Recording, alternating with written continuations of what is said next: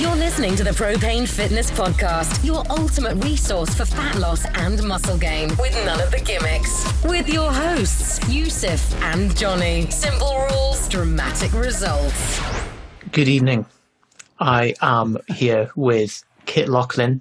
He is a teacher of mine, a friend, and actually his method has been one of the biggest influences on my life and on my training. And we've had Kit on the podcast twice before, probably 2 years apart. And if you haven't heard those episodes, I would recommend that you go back and listen to them. Really, you have never experienced stretching until you've tried his method. It truly is stretching 2.0.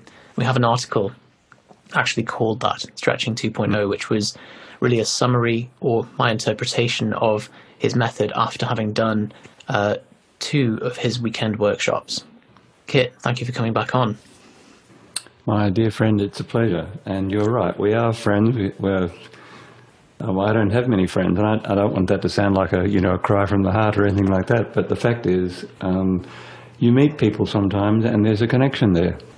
That's all there is to it. And we're definitely becoming friends. And of course, the other thing is that we're colleagues. We're interested in each other's projects, and I'm very pleased that you had some success with our methods, especially I remember with respect to your back pain. That was very good. We are here today to talk about meditation. So Kit is somebody who, rather than try and butcher a rushed explanation of his overall method, if you haven't seen any of the previous podcasts, you need to just go back and check those out. I'll put the links in the description below. But something that I feel like Kit does very well is he is an example of the Charlie Munger quote of take a simple idea and take it seriously. And his books on stretching, relaxation, meditation, they are all truly compendia on those topics. And what we wanted to dive into today is meditation, the mental or spiritual practice side of the method, where previously we were talking about the physical side of stretching. Look, it's such a good point, and even your introductory remarks just open up so many avenues. My program, if I have any program at all, is about demystifying things. That, for me, has always been something of deep interest. And I think in the current era where many, many people are becoming interested in both relaxation and meditation, I think there has been a tremendous temptation in the internet world to immediately start breaking meditation down into questions like, well, what's your lineage? What type of meditation is this? All the rest of it. And discussions on those kinds of things can become, like so many other internet discussions, my evidence is bigger than your evidence kind of thing, where really the discussion doesn't actually add much light to the situation at all, really. It just adds heat. So I would like to say at the outset that those little posts that I put out recently, I think one went up on Facebook and one went up on Instagram, they have 2 elements to them. One is the learning how to start meditating, which I deeply believe is the most important part of meditating, as in getting started firstly, but also getting started with a decent set of simple instructions. I think that is absolutely critical. And we put those instructions out the other day. I'm still waiting for my own teacher to comment on them, by the way. We may yet revise them. He may tell me that I've made some terrible mistakes, but I don't think I have. But look, it will get you started. And to actually get down on the floor, whether you're doing a lying practice or a standing practice or a sitting practice, to actually get started is far and away the most important step you'll ever take. Now we can such talk. A good point that people make so much of a faff about looking for the right method or the right style, and it's a mistake that you see so much with training as well, that people sit and they just philosophize and pontificate and masturbate about all these different training methods, and none of it is worth one ounce of cushion time in meditation or 30 minutes in the gym. Well, look, we were speaking about this yesterday, weren't we? Just when we had our little introductory chat about what we were going to talk about today, and you were talking about that in respect of training, and I remember shaking my head saying, for fuck's sake, go into a gym, pick up something heavy, do some reps with perfect form, if you know what perfect form is, wait a couple of days or 3 days, and then go back and lift something heavier, because that is the secret to weight training. And look, the engagement, the actual doing, is far and away the most important thing. So we can link to the little instruction audio that I made the other day, and I think there are some words that go with it as well. And also, too, there is a very important video that goes with this, which I made free the other day. It used to be a pay download. It used to be a massive $2. I remember you bought it once. $2. Anyway, it's called How to Sit for Meditation. And I just want to talk, if I may, just briefly about how to use that program, because I realised that we have credited our audience, perhaps we've overly credited our audience with being able to sort things out for themselves. But the fact is, in the modern era, and I'm not talking down to modern people at all when I say this, but what has happened in the immense restructuring societally and culturally of our ordinary dialogue between human beings, Facebook and all the other social media have had an immense effect on the way people think. And it has become clear to me that people are not thinking for themselves as much as they used to do. That's the claim I'm going to make anyway. And by that I mean, it is so often the case that people need detailed and follow-along instructions to get them going in many, many different areas these days. Now, is that a bad thing? No, of course it's not a bad thing. It's just merely a comment on a change in the way we assimilate information. And let me just try and explain what I mean by that. Both Olivia and I know you too, can learn things from the written word. Now, that is becoming an increasingly rare skill set, believe it or not. Or at least this is my view. We have people writing to us all the time where what they're writing is a bit like listening to Donald Trump speaking. It's incoherent. It is not clear. It is not possible often to discern exactly what it is that people are asking for. I'm being serious here. That doesn't happen all the time, but it's happening much more often than it used to. So what we have done, and in fact even in the products that we sell from our website now, we haven't dumbed it down at all. In fact, I don't believe in dumbing anything down, but what we have done is we have built the structure for the programs into the programs themselves, and we've decided to make them follow along rather than how we did with the Mastery series, which is a series that you know well, where we literally gave people all the recipe elements and asked them to play with all of the exercises in any particular program, and some of them have 20 or 22, I think is the highest number. And then we asked them to make notes of which of those elements affected them the most strongly, which were the most difficult, which were the easiest, and so on, and then to literally note down the exercise numbers and build their own program for themselves. And honestly, speaking from the heart here, that is far and away the best way to approach any material if you can do it. But the resistance that we've had has been remarkable, and a great many people have said it's just too overwhelming. 22 exercises, I can't find my way through that. Now, to me, that is truly baffling. I just don't understand that. But I also have to accept that this is reality. Sorry, go ahead. No. All I was going to add to that was, so when we made the Beginners series, which we're going to change the name of when we re-release it, when we made the Beginners series, Olivia and I decided to make the Beginners series, firstly, solo exercises only, and that's because so many people told us they literally don't have a partner that they can stretch with. Now, in the era of the pandemic, that has definitely become a more pressing thing. But then I remember writing back to this guy once saying, what do you mean you can't find someone to stretch with? Do you live on a desert island or something? Are you on your own?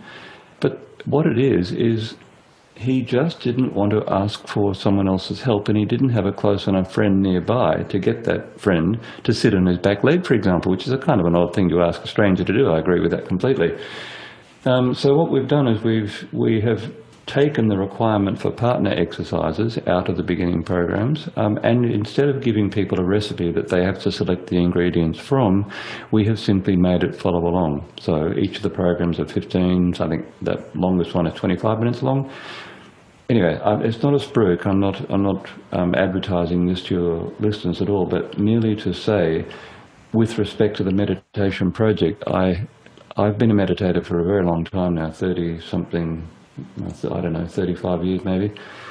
And I have realised that in the instruction that I've been lucky enough to receive from some truly excellent teachers over the years, there was a need, and a pressing need right now, to come out with some really, really basic instructions, just like the beginner stretching program, and where those basic instructions are simple follow along. You just put the recording on and you just follow along. Now, before you ask any detail about that, let me just add one other thing, because there is a great, I think, misconception about what meditation is, and we haven't yet spoken about it, and I'm very interested to hear what your thoughts are on what you think the project is all about. But let me just introduce this part of the conversation by saying there's a very famous sutta, or the Sanskrit equivalent is sutra, we say in English, called the Satipatthana Sutta, which talks about meditation in detail, and it's one of the very few sutras that actually talks about meditation, even though it's such a big part of Buddhism. That's interesting. We can explore the reasons why for that later, perhaps. But in that sutta, the speaker, the Buddha, talks about the 4 postures of meditation. This is what I want to talk about briefly. And I should also add, this is most important, one posture is not privileged over the other. And the 4 postures of meditation are standing, moving, lying, and sitting. They are the 4 postures. Now, if you think about it for a moment, what he might be arguing for there, and this is my own deep belief, there's actually no place and no activity where you can't practice. That is, those 4 postures exhaust human movement.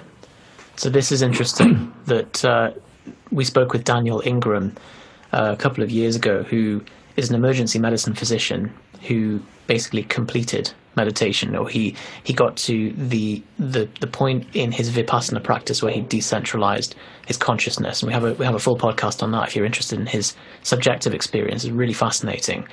And he said that he obviously spent several years in total meditating, with several months under retreat, but he used a lot of his time in the hospital as practice, because he said what we don't realize is that even when we're working in a job that seems very cerebral, there's so much time in the day where you're walking down the hospital corridor or cannulating someone or whatever, where you actually can really inhabit the individual sensations in what you're doing. Now, there was a couple of other things that you mentioned there. There's a lot of richness in there. One of them was that you said that you've had to adapt the program because over time you've noticed that people have less agency, or people aren't as able to look at a set of generic instructions and make it their own. And I've definitely found that the clients that are most successful are the ones that they take a program and they turn it in, they fit it into their own schedule, and they do make it their own and put their stamp on it. But it's that lack of playfulness is more of a systemic problem, I think, just with the fact that since, say, the 1990s, when the average attention span was 17 minutes, and now it's about 9 seconds or 12 seconds or something, it's been absolutely systemically destroyed by a lot of the technology. And unfortunately, expectations have fallen in line with that too. So, as you said, people are less willing to read the written word about taking in instructions of things, but also they're expecting faster results with stuff, especially with things like meditation. And as a result, the people who get the most publicity are the ones that are totally willing to abandon all moral fiber and hit the lowest common denominator of saying, meditate like a advanced Zen monk in 12 minutes, or use this like binaural beats program and achieve this, and it's exactly the same as the 6-minute abs or 6-second abs of the meditation world. But I realized there was a lot in there. So how do we unpick this?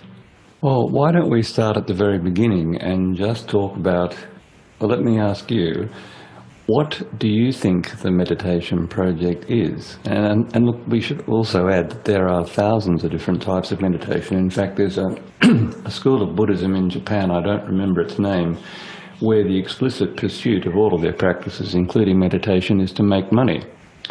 And it's a strand of Buddhism. There are some very interesting strands out there. But let me ask you, why would you recommend to anyone that they consider sitting on the cushion? And look, I want to just comment on that too. Standing, moving, lying, and we'll get back to the lying one in a moment, because I believe that for most Westerners, developing a lying meditation practice is actually more valuable to them than a sitting one. But we'll come back to that in a second. Yeah, it's critical, and I will explain why in detail. But let me ask you first, and please talk and just override me. What do you believe the meditation project is designed to do, and why should we engage in it? Yeah, this depends on the audience that I'm speaking to.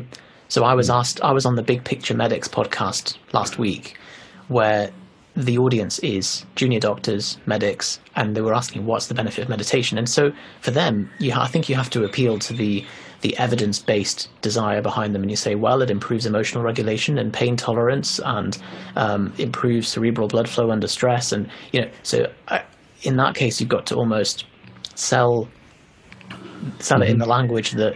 Or improve concentration, sell the benefits that person would benefit from. Because if you go off the deep end and you say, well, it's to undo the illusion of self and the end of all suffering, most people are going to be like, who is this guy? Yeah, he sounds like he's having a psychotic event. So I think it depends on the audience.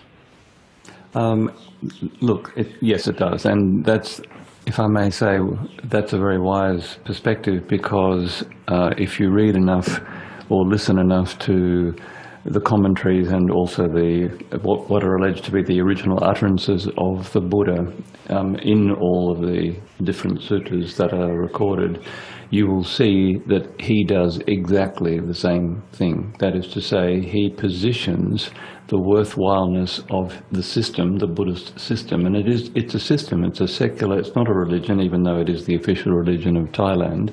It's not a religion, it's actually a system, a deep, wide system which has many aspects to it of mastering yourself, for want of a better term. And it's very hard to explain that, because, as you say, the teaching of anatta, or not self, is something that it would seem absurd and bizarre and completely unattractive as an idea to someone who has no experience in this system. So your point about tailoring the explanation of the worthwhileness of meditation to the audience is in my opinion, a very sound thing to do. I mean, it's taught very much in kind of Silicon Valley style circles as something that, is it 70% of CEOs have some kind of meditation practice?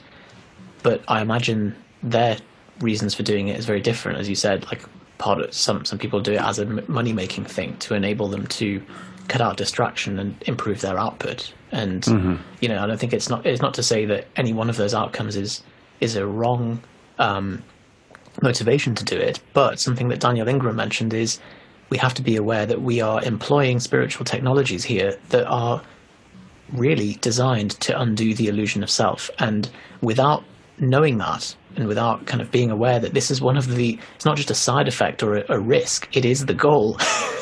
And so if you do something without realizing that this could happen, then you could end up finding yourself in quite dodgy territory. And I think a lot of the Nook mindfulness kind of programs don't really allude to this. That's true, and we don't need to name the ones that we're talking about because they are so popular now. So I would much rather not actually really put some names to the mindfulness movements. There are a number of them, but yes, you're right, and at least to the extent of my understanding, many of some at least of the fundamental perspectives of the original teachings, and that's also another loaded thing, isn't it?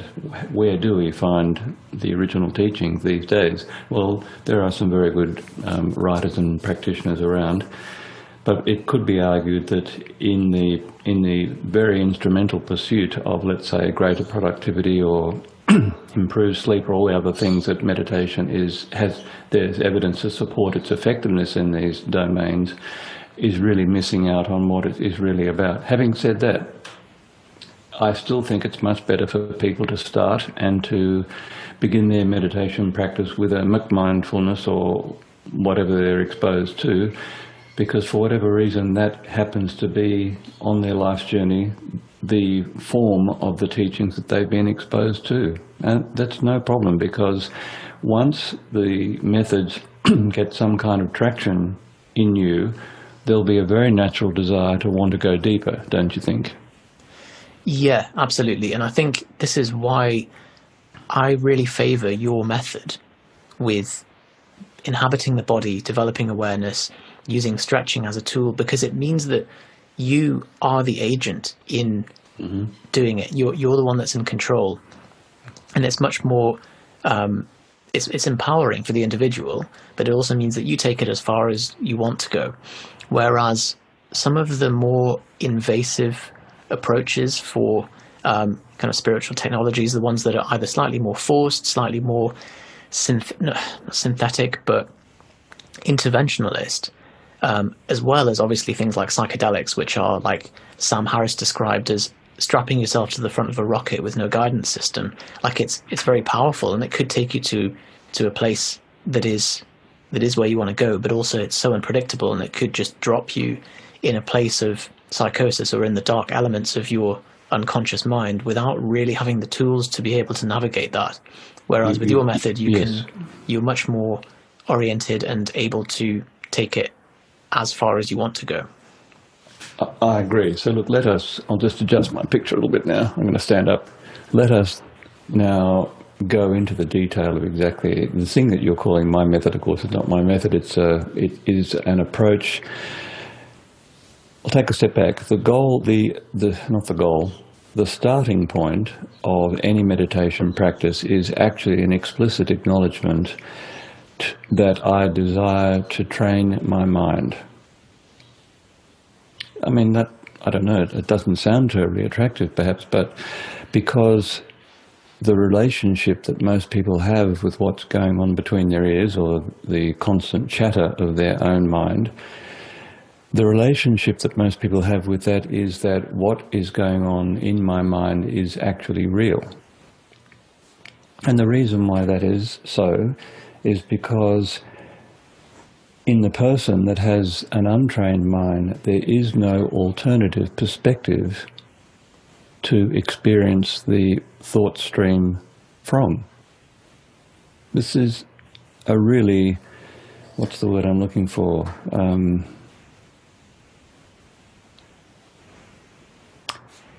It is a very subversive idea. And if you really do get into the Buddhist system, you'll find it's one of the most radical systems that the planet has ever put forward for the transformation of an individual consciousness. But as you say, it is, well, in one sense it's self-directed. So we'll come back to that later. The method is very simple. In one sense, it's extremely simple. So let me talk about that, and people can just follow this prescription and actually get started meditating in 2 minutes now. Not have success within 2 minutes, but the basic method itself is not hard to understand. So let me describe it. You adopt a sitting posture, and this can be done in an ordinary kitchen chair or any chair at all. One that allows you to sit up reasonably straight is normally the recommendation. So your bottom is on the seat of the chair and your back is not supported by the chair. And in the beginning, and when I say in the beginning, I mean in the first 20, 30 seconds, simply move your hips around forward and backwards and maybe left to right, and then lift your chest a little bit and bring the chin back in so that the head and neck move further over the center of your balance and so on. And just have a feel of your body in that position. That is the first instruction. And now what's interesting to me, having listened to many, many people grapple with these instructions, is, and this is why I spent, 35 years of my life developing the stretching system that we have now, is because many modern people, the first instruction to feel your body literally does not connect. They can hear the words, feel my body. They understand the meaning of the individual components of that sentence, but they don't actually feel their own bodies. It's amazing so that is actually a continuum, that you go from, that you're right, that before starting any of this kind of work that I'd done with you, all of my practice had been very much neck up, and the sensations that I felt, I thought, well, that's the maximum level of granularity that I can feel.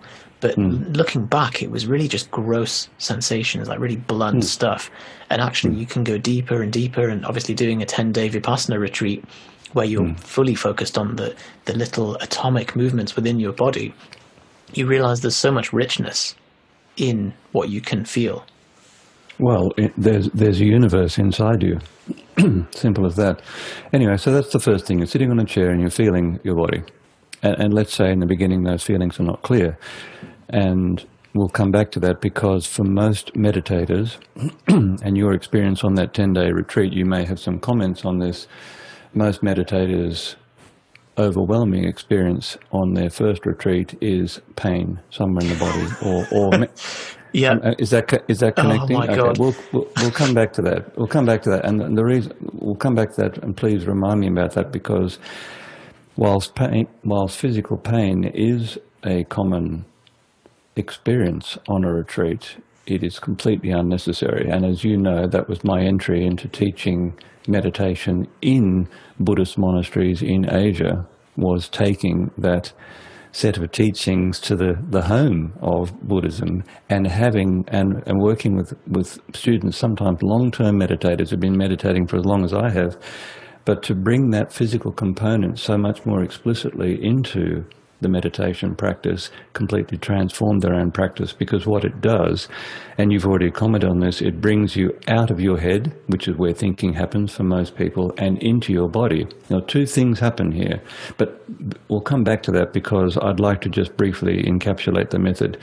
Otherwise, I'll end up talking for an hour and still people will be at the feeling the body stage. So you're sitting on a chair, so we're still 10 seconds into your first experience of starting to learn how to meditate. You're sitting in a chair. You can perhaps feel your bottom bones against the hard wood of the chair if you're sitting on a wooden chair.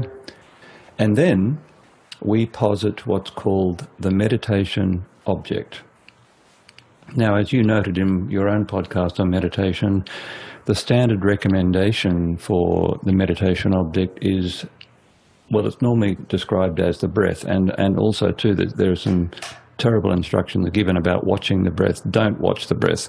I'm going to say that is a serious misdirection, and yet it's the very first experience or the very first instruction that many people have in their practice, and it's one of the reasons why the practice doesn't bear the fruit that it can. The instruction that I much prefer is feel the movements in your body we call breathing. Breathing is a word, it's a concept. It's not breathing itself. And just like in that old Zen parable about the finger pointing at the moon, we want the experience. And if you want the experience of something, I should say, meditation is an embodied practice. Now, everyone says that, but what does that actually mean? It means that the body that you're in right now, sitting on that chair, feeling your bottom bones, that is the body that we will meditate with. No one else's, none others, not at any different point in time or space. This one sitting on the chair right now. My body, your body. So some people recommend closing your eyes or softening your gaze if that connects with you, but all these practices can be done with eyes wide open too if you want. It's just that for most people, because the visual cortex is their main mode of stimulation these days, it's probably helpful to reduce the stimulation on the visual cortex, and the easiest way to do that is just to lower your gaze to a meter or two in front of you and then let it softly go out of focus. But we'll come back to that because you can do it with eyes closed as well. Okay, so as you sit there feeling your bottom bones on the seat, you become aware, or you will become aware if you direct yourself to the movements that we call breathing, you'll become aware that in fact your body while sitting on this chair is anything but still. It's actually moving subtly all the time. And we can put some labels on some of these movements that might be helpful. For example, when you breathe in, feel what happens in the body when you breathe in, or find the movements in the body that we would label breathing in. Now, we don't prescribe these things because some people, for example, would much prefer the sensation of the breath at the nostril, so we might describe that as a kind of one-pointed concentration, or it might be that the person who's trying these instructions for the first time is actually aware of the space of the whole room that they're in. One is not better than the other. The question to be answered at all instants in your practice is, what is happening now? It is so much more subtle and it's so much simpler than everyone will tell you. But what you'll observe as soon as you identify either the nostrils in the narrower focus or your tummy, which is my preference. Most people can feel their tummy. I'm using tummy in the non-anatomical sense of just feeling the body from the ribs down to the hips, let's say. That part of the body there, we might, if we're going to be technical, we might say your abdomen. Feel what happens in your abdomen as you breathe. This is fascinating, and so let's say as you breathe in, you feel something. I don't want to preempt what you might feel, but as the breath goes out, it's a different something. It's a related something, but it's a different something. And as you say, it's rich. It's rich. And not only is it rich, there is no limit to how deeply you can go into it. But here is what happens. If you're sitting there doing the feeling as I suggest, at some point in your practice, we might be 30 seconds into the first minute or we might be a minute in, a thought will come into your mind. You will notice that a thought has come into your mind. And that is your first act of meditating. Meditating is about noticing what's happening. And so, as I speak about in this little introduction to meditation, I've heard many, many people say, well, I had a really bad meditation practice today, and the teacher will say, what do you mean a bad meditation practice? What happened? And the person will say, well, I noticed that I was being constantly distracted. And if you're working with a good teacher, they should say something like, well, actually that is meditation. Noticing that you're being distracted, and yet when you become aware that your awareness has followed a thought, noticing that your awareness is no longer in the movements in your body, because remember, that's the primary meditation object, and your task as far as you can is to hold your awareness, and this critical next word, hold your awareness gently on your meditation object. Because it's possible, and I've seen this happen a million times, the people with strong concentration and usually with good intellect as well, they will screw themselves down and literally force themselves to follow those sensations. So that's just being harsh on yourself, and believe me, that's a dead end too. But we'll discuss that later perhaps. So my suggestion is, when you notice that your awareness has moved from the sensations in your body, which we are setting ourselves up somewhat artificially, I agree, as our primary object, when you notice that your attention has moved towards the thought stream and you're starting to engage in what it is that you're thinking about, and then you remember, oh, that's right, I'm meditating. I'm supposed to be aware of what's happening in my body in terms of the movements. Then don't be harsh on yourself. Just smile to yourself. I always just laugh and just say, there's that mind again, doing the thing that it does well, which is to distract us all the time. Now, in the beginning, you may find that it's very difficult to do that, but please don't say to yourself, and so many people do this, I can't meditate, I'm just too distracted all the time. No. What the practice is simply this. As you notice more often that you're being distracted by your thoughts, you smile to yourself and you gently bring your awareness back to whatever your meditation object is, and you gently stay with that and stay with that until something else happens. That's all.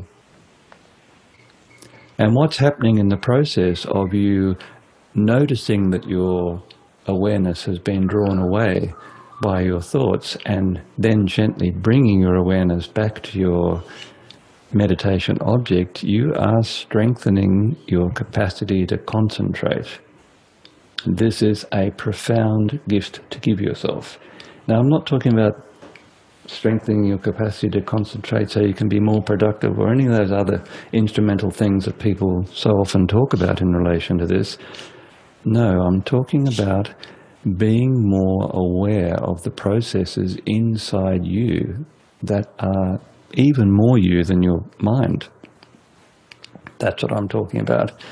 And it does have all sorts of benefits, and we might talk about those later if we ever talk about, for example, well, I'll mention it now. Everyone in their life has some aspect of themselves which they experience as sticky. And by that I mean, let me talk from personal experience. That'll make the point clearly and simply, I hope. But for many, many years, the big problem that I had personally was irritation/anger, always lurking. So when things were not satisfactory, and I use that word deliberately because I remember talking to a student once, and I used the word, the Pali word dukkha, which is normally translated into English as suffering. And this guy said to me, he looked at me scornfully, he said, there's no suffering in my life. I'm just looking at his face and I'm seeing the face of suffering. And so I reframed what I said. I said, okay, no suffering. But what about unsatisfactoriness? And he just cracked up. He said, there's plenty of that. So look, this is the trap of words. We do not want to get trapped in some kind of conceptual understanding of this practice. No, it is a direct, embodied, physical practice. And look, I'll add one thing and then please ask me some specific questions. What the beginning meditator does not know yet, because they have no experience of it, except perhaps for acts of contemplation which have manifested by themselves at some stage in your life, where you were sitting watching nature or watching the moon come up or something, whatever it is, and you realize that you're actually lost in the direct experience of that thing. And people will label such experiences as mystical or ecstatic experiences. In fact, those experiences, that wonderment, are available to you all the time, but in order to access them, you have to, and listen to these next words because they're critical, and this is partly my contribution to this art. When we directed your attention to the sensations in the body that we call breathing, and this is not an obvious thing, but when you actually experience sensations in the body, you are present, meaning you're not in your thought stream. And the thought stream, I should add this detail as well, and people will probably find this very objectionable, but thoughts, in the thought stream sense, thoughts are never experienced in the present. They are always thoughts about the future, a future which may or may not come, or they're thoughts about a past, even if we're talking about the past of only a second or two ago. The thoughts do not occupy the present moment, and for many people that is it's a truly shocking thing to contemplate for a moment. Well, what do you mean? and then someone's mind will always go along this path. Well, does that mean when I become a good meditator, I'm going to lose the capacity to use my mind constructively or productively? Or will my learning, the 6 years I've just spent at med school, will that suddenly vanish if I become a meditator? No, of course not. What will be taken away from your mind, though, is its obsessiveness. Now, when I say obsessiveness, what do I mean? Well, who listening to this conversation has not had the experience of waking up at 3 o'clock in the morning, thinking about something, and not being able to put that thing down? Well, the answer is everyone, right? Yeah. If someone has not had Absolutely. that experience, I want to talk to them, because maybe they're like Padmasambhava and they came into this world fully enlightened, floating down the Ganges River on a lotus blossom. That's possible, but I've not met anyone like that in my own life. The people that I regard as having transformed themselves, and that's as far as I go. I won't talk about enlightenment because I think that's a totally fanciful thing to even consider as a person who's contemplating, will I begin to meditate or not? The most important thing by far in the meditation instruction is to do it. That's the first thing. And secondly, to really pay attention to what's actually happening, not what you think is happening. And the way to do this most honestly with yourself is to attend to your physical sensations, because I'm going to make another big claim here. And the claim is, your body has only one language, and that is the language of sensation. And most sensations in the beginning are experienced on a 3-axis, or not a 3-axis, that's incorrect, on a continuum where you have unpleasant sensations at one end, you have pleasant sensations at the other end, and somewhere in the middle here are sensations that are neither pleasant nor unpleasant. In the beginning, your capacity to distinguish between these things is limited, and that's because we in our culture are simply not trained to either to attend to our sensations, except when they are painful and, they're bothering us or they're disturbing us in some way. But in fact, what most people don't realize is that your body is talking to you all the time, and its language is sensation. Now, why should we care about this? I mean, I have met plenty of people who regard their body as fundamentally an impediment to doing what it is they want to do. I can't stay awake for long enough, or blah, blah, blah. I will argue that the only things that are really important to you in your own life are the things that the body experiences. And let me just describe what I mean by that. The experience of sexual pleasure, for example, or the experience of eating good food, or the experience of holding someone who you love and who loves you. This is something you mentioned in the last episode, where you said that it is only the body that can experience the present. And you said just before that thought is always a marker of time. It's always the symbol of something slightly in the future or the past, even if we're thinking the thought at the time. And I think it's a bit of a weird claim to make until you experience, and I think the only time I truly felt that at a real intuitive level was the 10-day retreat, when I felt that every thought has a physical counterpart and vice versa. And it's almost as if the thought that is associated with any sensation is like the timestamp. It's the marker in time of that physical precisely what it sensation. Is. Yes. So that method that you've really clearly described there, hopefully anyone listening who is procrastinating about meditation and what style to do, or has heard some of these previous recommendations of people saying watch the breath or whatever, and not really got it, hopefully that's enough to stimulate them to do it. And most people listening to this will have been lifting weights for at least some time, and so it's going to seem, if someone came up to you and said, oh, I'm thinking of starting to lift weights, but I don't know whether to do daily undulating periodization or linear progression or 5-3-1, you'd be like, well, look, man, just go in the gym and just do 5x5. And they'd be like, oh, but is it really optimal? You'd be like, it doesn't matter. Just get in and do something.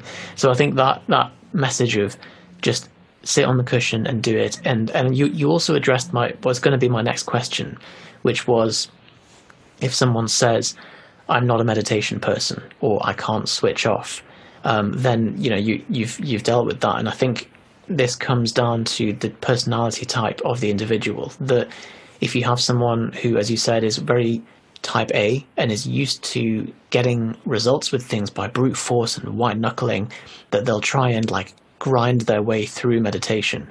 And the almost paradoxical effect of that is that meditation is, if you do that, you're agitating the mind. It's almost like you've got a glass of water with some sand in, and you're trying to like force the sand to stay still by like shaking it more, like adding more energy into the system rather than letting it go. And actually that letting go process can be harder for people of the opposite disposition. Whereas, as you said, I think on the workshop, that in Thailand, people are more of the relaxed, bordering on lazy disposition, the ones that meditate, and so they need more of the hardline type A stuff. So I guess it's about auto-regulating, recognizing what is your personality type and what is needed in your practice right now. I'm assuming that I'm speaking to an audience of typical Westerners, and people might hate such a simplification and such a generalization, but generalizations are generally true. And yes, you might be an exception. As a listener, you might not fit this perspective. The reason, I'll come back to something now that I glossed over before, but the reason why I think that most Westerners, and I'm assuming that we are talking about Westerners that you've labelled as a type A type, rather than someone who is afflicted by what the scriptures call sloth and torpor. And there's such beautiful words, because immediately you can see, well, which type am I? Am I the type that is completely comfortable lounging around on a couch and procrastinating my entire life away? Of course, I'm caricaturing here, but to make a point. Or am I go type A personality, where I literally force reality to fit what I want? Well, I would, if I were talking about my former self, I would say I'm the latter type, for sure. So when you said that someone has a session and they're like, oh, it was a terrible session and because I was distracted all the time, that's a little clue that someone is of that type of personality where they're beating themselves up and they're really self-critical. But it's the same as saying, oh, I went to the gym and it was a terrible session because I did loads of reps and they were hard. Like, well, that's fine. It is completely fine, and this is something that we have. A lot of people on our forums, as you know, really hardcore strength training athletes or people who are bodybuilding, or anyways, so very similar to your audience. And there's no such thing as a bad training session. In fact, if we really get down to this, there's no such thing. Good and bad as such. We have this tendency to jump straight in and make judgments or label things in this pejorative way. From my experience now, there are only things that are useful or not useful, not good or bad. And what do I mean by that? Well, in the pursuit of whatever goal you have, and let's say for at least some of your students, the goal will be hypertrophy. Then it's very easy to measure. Are you slowly getting stronger? Are you slowly putting on muscle weight or not? And all training regimens can be ranked or are ranked against the effectiveness of producing that outcome. That's all. Yeah, that makes sense. How simple is that? Does it serve this goal or does it not? So something you mentioned there as well, I've got a few kind of quick fire questions for you that I'd love to get to as well. But a recommendation that, like last time we chatted in London, we were talking about this difference in kind of Western and Eastern dispositions, or the sloth torpor thing, and particularly with relation to knowledge workers. Now, I'm a knowledge worker in both of my jobs.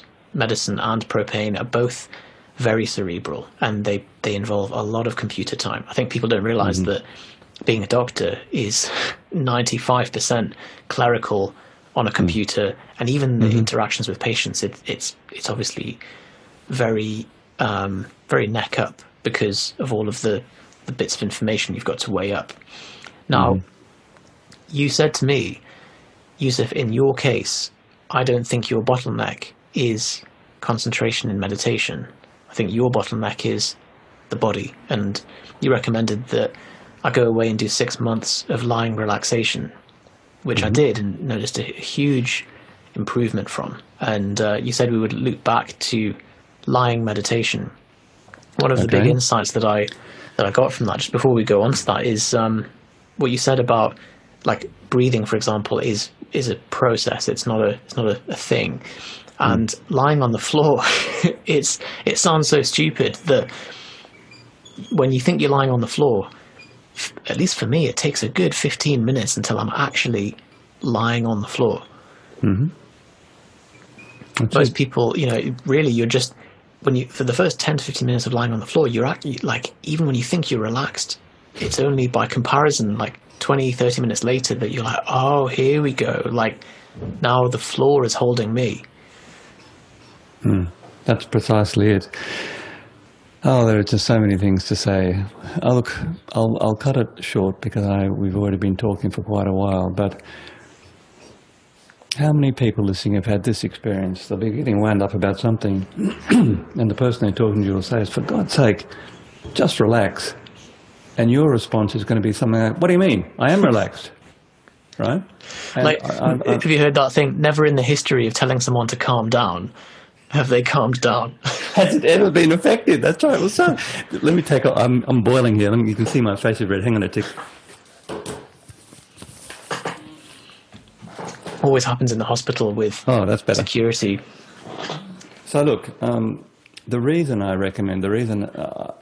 I'm vocal in recommending developing a lying relaxation practice, which is actually meditation, it's just a different form of it, is that for most Westerners who do find it hard to get out of their heads and find it, well, sometimes completely alien, the idea of connecting with their body, except in terms of the instrumental terms that you're talking about, like, okay, I've been curling 35-pound dumbbells, now I'm going to move on to 40-pound dumbbells. Yes, that's connecting with your body, but it's in a very limited sense, and it's using a tiny fraction of the available bandwidth is how I would put it. It's actually, let me take a step back and say, learning how to meditate is actually about unlearning a whole bunch of unconscious habits that you have, which you cannot not have being a Westerner living today. And what people simply don't realize is that their own experience of themselves as normal, the usual, this is me, I am like this and I'm like that, none of those things is accurate, in fact. And it's not until you have the deep experience of being fully relaxed that'll be your first insight, in fact. And people talk about meditation. There are schools of meditation. One of them is called insight meditation, or Vipassana, which is the type that you have studied.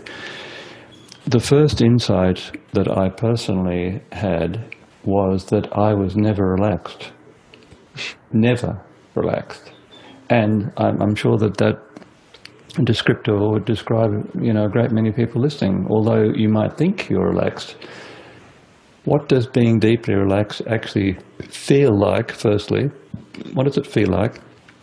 And secondly, this is the most important part, and it's identical in a way to the development of the concentration that will come as a result of gently bringing your thoughts back to the meditation object 1,000 times, is that when you do have the capacity and the direct experience, I should say, first, and then secondly, the capacity to be deeply relaxed, and this will not sound realistic, but it is, I promise you, relaxation is just another habit.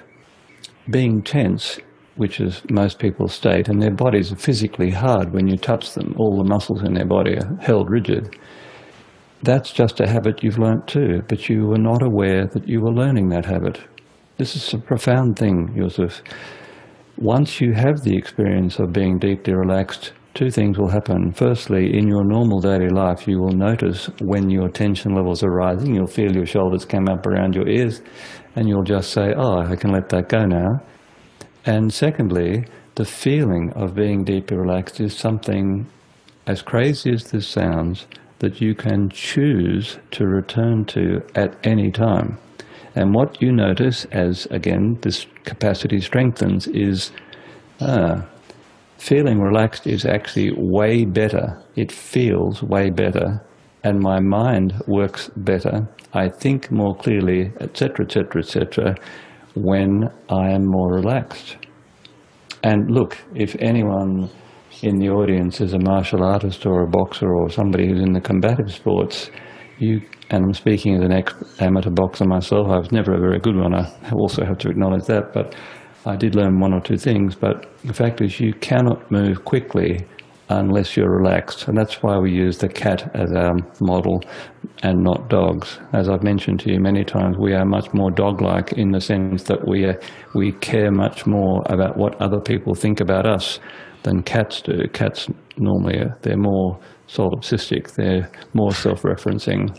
And it very rarely serves us as well. So in the boxing, the boxing example, you're not a better boxer if you're too tense. In the social example with the dogs, if you're always seeking approval, there's the standard thing of like you're trying to chat up a girl that you fancy, and if you're tense and you just and it's like it's not like, and then as you said, you lose the cerebral capacity to even think properly, articulate yourself. It's just the whole pattern doesn't serve you. But as you said, it's kind of become the resting baseline. And the way that I kind of interpreted your method is that the reason that awareness is needed to be developed first is because we're not even aware of how much of this tension habit we have in the first place. And as you said, you can like prod people and you realize like, oh, actually their neck's really tight or their chest is tight or whatever. But you have to develop the awareness first to realize that what you think is your baseline relaxed state is actually a resting level of tension. And it's only then that you can then start to move that set point into a more relaxed state. And once you can then access that more and more, you then anchor yourself in that new set point, and then it becomes the new norm. That is I'm not quite a very there yet. nice scientific way of describing it, yes. Hey, Johnny here. Just a really quick interruption to this episode to let you know about a resource we now have up and running on propinfitness.com. One of the most popular questions we get from readers and listeners is, hey guys, what would you recommend for my starting calories for fat loss or muscle gain? How much protein, carbs, fat? How many calories should I eat to begin my journey as a starting point? Normally, this is something that we do for clients when they come into our program, the Propin Protocol. But recently, we have opened up the calculator that we use for all of our clients so that you can get a free calculation, a free starting point of what we would recommend if you were to start as a client with us for your protein, carbs, fats, and calories overall for either fat loss or muscle gain, customized to you and your goal. If you want to get access to that, it is totally free. You just have to go to propinfitness.com/calculator, enter your information, and we will send your macros and your calorie recommendations to that email address. And we'll also send you a few free resources over email just to pad that out and ensure that you have the best possible chances of reaching your goals in fat loss and muscle gain. Hope you enjoy the rest of this episode. Look, something else that's interesting. Let me just speak about this briefly. I spoke before about the thought stream.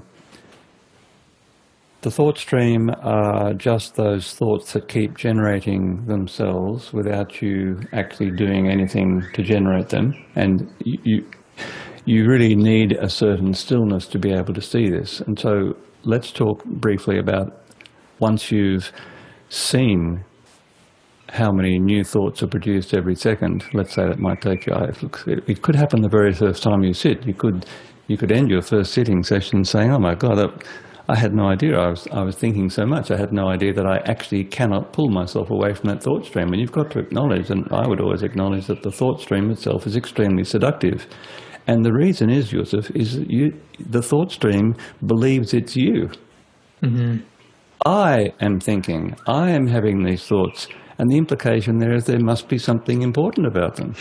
And if they're thoughts about me, well, of course they're important, right? That is the shape of our culture. It's a weird but because it is the thing which we think it's kind of a closed loop, because we think it's the thing which is also the thing that we are assessing the thing by. It's very hard to get out of that. But the recognition that the mind is just secreting thoughts, like the pancreas is secreting insulin, and it's going to do it regardless. Yes, is such a job. Yeah, and I think in those deep states of relaxation, you're like, mind is just doing what it does, and I'm over here.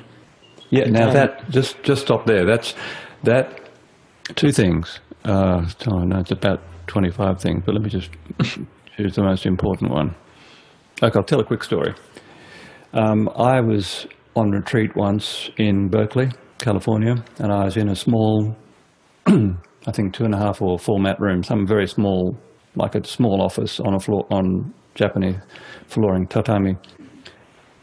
And I was doing a guided relaxation practice where I should add, and we can probably add links to this underneath where this video will appear. We have a huge number of audio recordings, many of which I've recorded while I've been teaching on these monasteries, and what they are is a guided relaxation exercise. They're lying meditation too. The words that we use to carve up these experiences are really not terribly helpful, and I'll maybe talk more about that later. Anyway, they're available for download on your website as well. They're free. There's one free. There's one for back pain, which I basically know by heart now, that I listened to every night for a few months and made a big difference. And they work. Yep. They work, don't they? Very much. Yeah. Okay, so I was in this room, and I was going through, part of the practice might be, for example, you say to yourself, or you feel or visualize right hand thumb, index finger, middle finger, blah, blah, blah. Work your way all right around the body, which I think is very much in sync with the Goenka idea of scanning your body, isn't it? Yeah. Okay, so I'm in this room. Top down, or sometimes bottom up. It doesn't matter. You just have to start. The thing here is to actually engage in the process. The details of the process are actually, in my view, not that important, but engaging in the process is. So anyway, I was in this room lying on my back and trying to relax as much as possible. And I heard someone snoring. And I thought about it for a moment. It was probably only a split second or a second or two, and I thought, I'm on my own in this room. Who's snoring? Now, this is profound. This is insight number 2, I guess. I suddenly realized with complete clarity that my body was awake, asleep, I should say, and snoring, and my mind was wide awake and clear. And of course, that woke me up immediately. That stopped the practice. But ever since then, that dissociation of the thought stream and the mind's activity from what the body is doing is something that happens every time I do a lying relaxation practice, without fail. Now here's the key point. When the body falls asleep, like this by itself, its state of deep relaxation is profound. And the mind is still awake. And I know that I've said this to a few people, and people say, that's just not possible to do that. When the body falls asleep, the mind falls asleep too. No, that's not true. And in fact, there's a whole school of meditation which is done only in that state when the body is physically asleep and the mind is wide awake. All of the guys that are into astral projection and out-of-body experiences say that's the prerequisite. It's step one. It's the first dissociation, but I personally have no interest in those other practices. My practices are all about trying to help me to become a better human being. So it's the here and now, the world that we're living in right now, that's of most interest to me. But anyway, here's the point, and this now comes back to a point that you made about 5 minutes ago, which is, at some point, you will have the experience that a space in which you're meditating has opened up where your thoughts can actually be seen to be occurring. Now, just exactly in physics terms what that space is, I would not like to try and say, but everyone who's meditated for a long while will have had the experience of literally being able to see their thought stream. You will see the generation of thought, a new thought. It flows left to right, let's say, across however you experience your thoughts. and a new thought. But and this is the critical thing that ties the physical work into the meditation project, and why I believe it's so critically important to learn how to relax. I'm going to argue that space I've just described cannot open for you without a state of deep, deep relaxation. And that can happen when you're sitting. It can happen doing standing practice. I've done a lot of standing practice, and I've also done a lot of walking practice or moving practice, as we were talking about the other day. One practice, we haven't spoken about breath counting yet, and we should come to that, because that's another way of just checking yourself to see whether or not you're falling asleep and dreaming that you're meditating, because that can also happen too. How do we know that we're actually awake? That's actually a very deep Zen question too. How do you know you're awake? Turns out to be a lot more complicated than you think. But anyway, the space and seeing the thought stream is a second great insight, because suddenly you realize this, and normally these feelings and sensations and ideas come in pretty rapid succession. You suddenly realize that there is a space that you, whatever that is, inhabit, that is not your thought stream. And for me personally, when I saw that so clearly, I felt an immense weight being lifted off my shoulders. I had this experience that, oh, thank God, I don't have to be or do anything. Now, that doesn't sound to a Westerner like much of an attractive state or insight, but it is truly liberating in the core sense of feeling like a prisoner who's been let out of jail. That's what it felt like to me anyway. And as a result, the things that most people are most concerned about most of the time are things which don't occupy my thinking at all. There's a guy called Gary Weber who I've been following for some time, and I think you know of him. Yes. He had the sense of his thoughts stopping and his life still carrying on the momentum of playing out what he does. And what he said was, my life runs a lot better without me in it.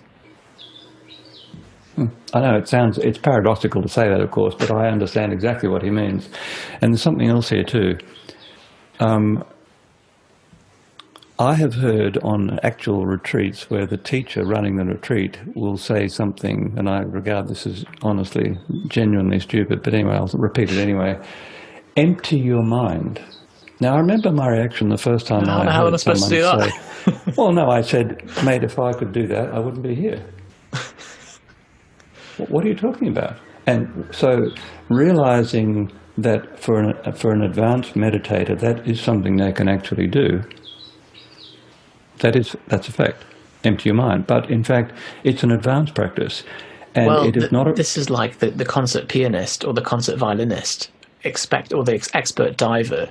Because they've got it in muscle memory, they forget that actually someone who's not that can't just jump off the 30-foot board, because they have to go through the process first and say, just do a double flip off the 30-foot board. It's like, well... not really. So, I've got a few quick-fire questions for you as well. Go. I feel like I've jumped in mid-thought there, though. Mm-mm. No, okay. It's something else. Let me just add this detail to what I've just been speaking about.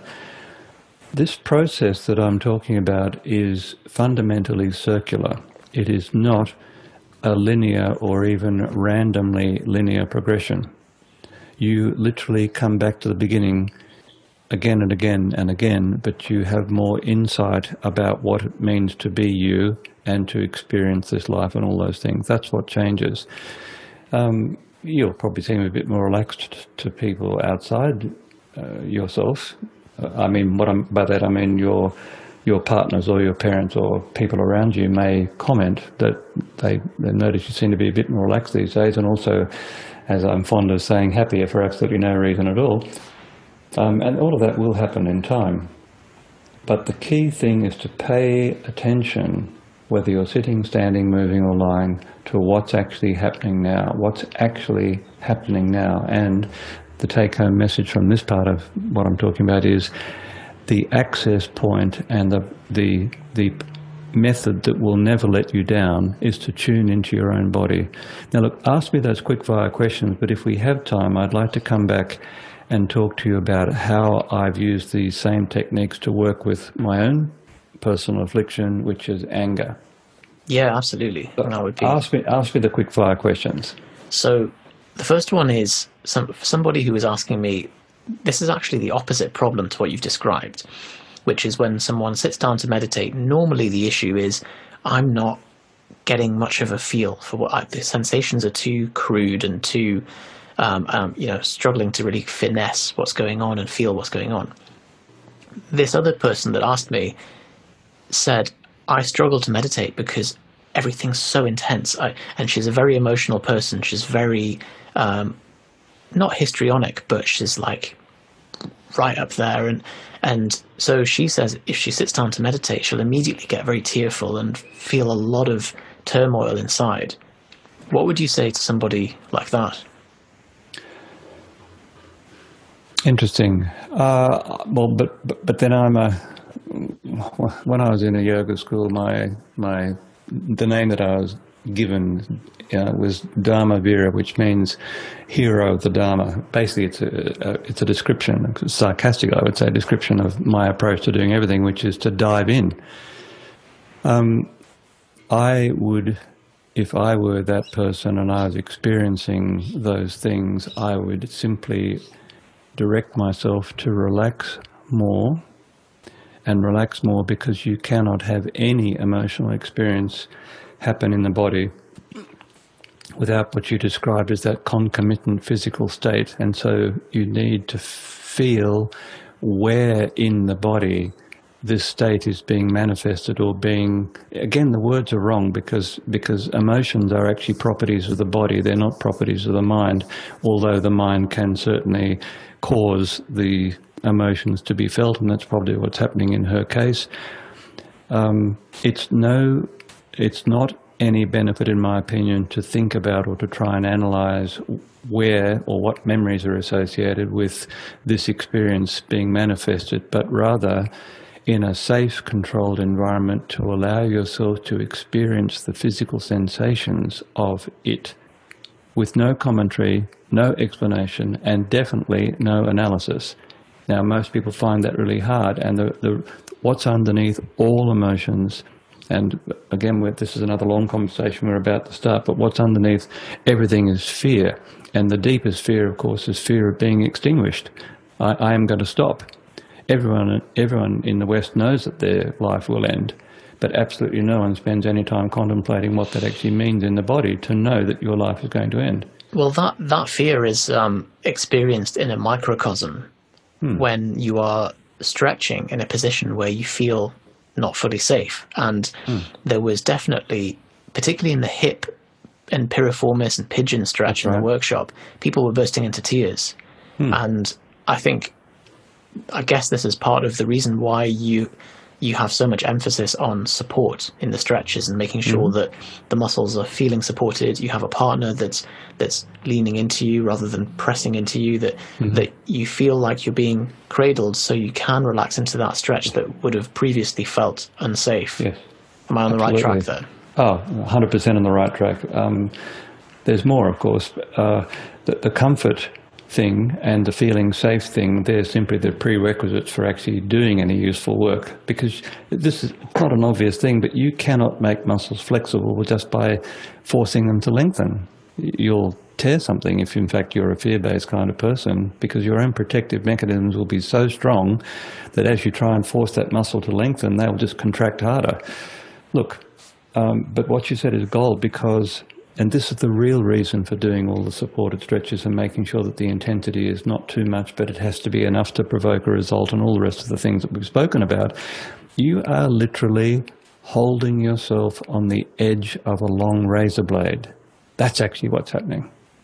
And you will be 100% totally, fully present with the sensations because they're strong. They're not so strong that they overwhelm you. But I guarantee you, if you cast your mind back to those moments, you were not thinking about anything.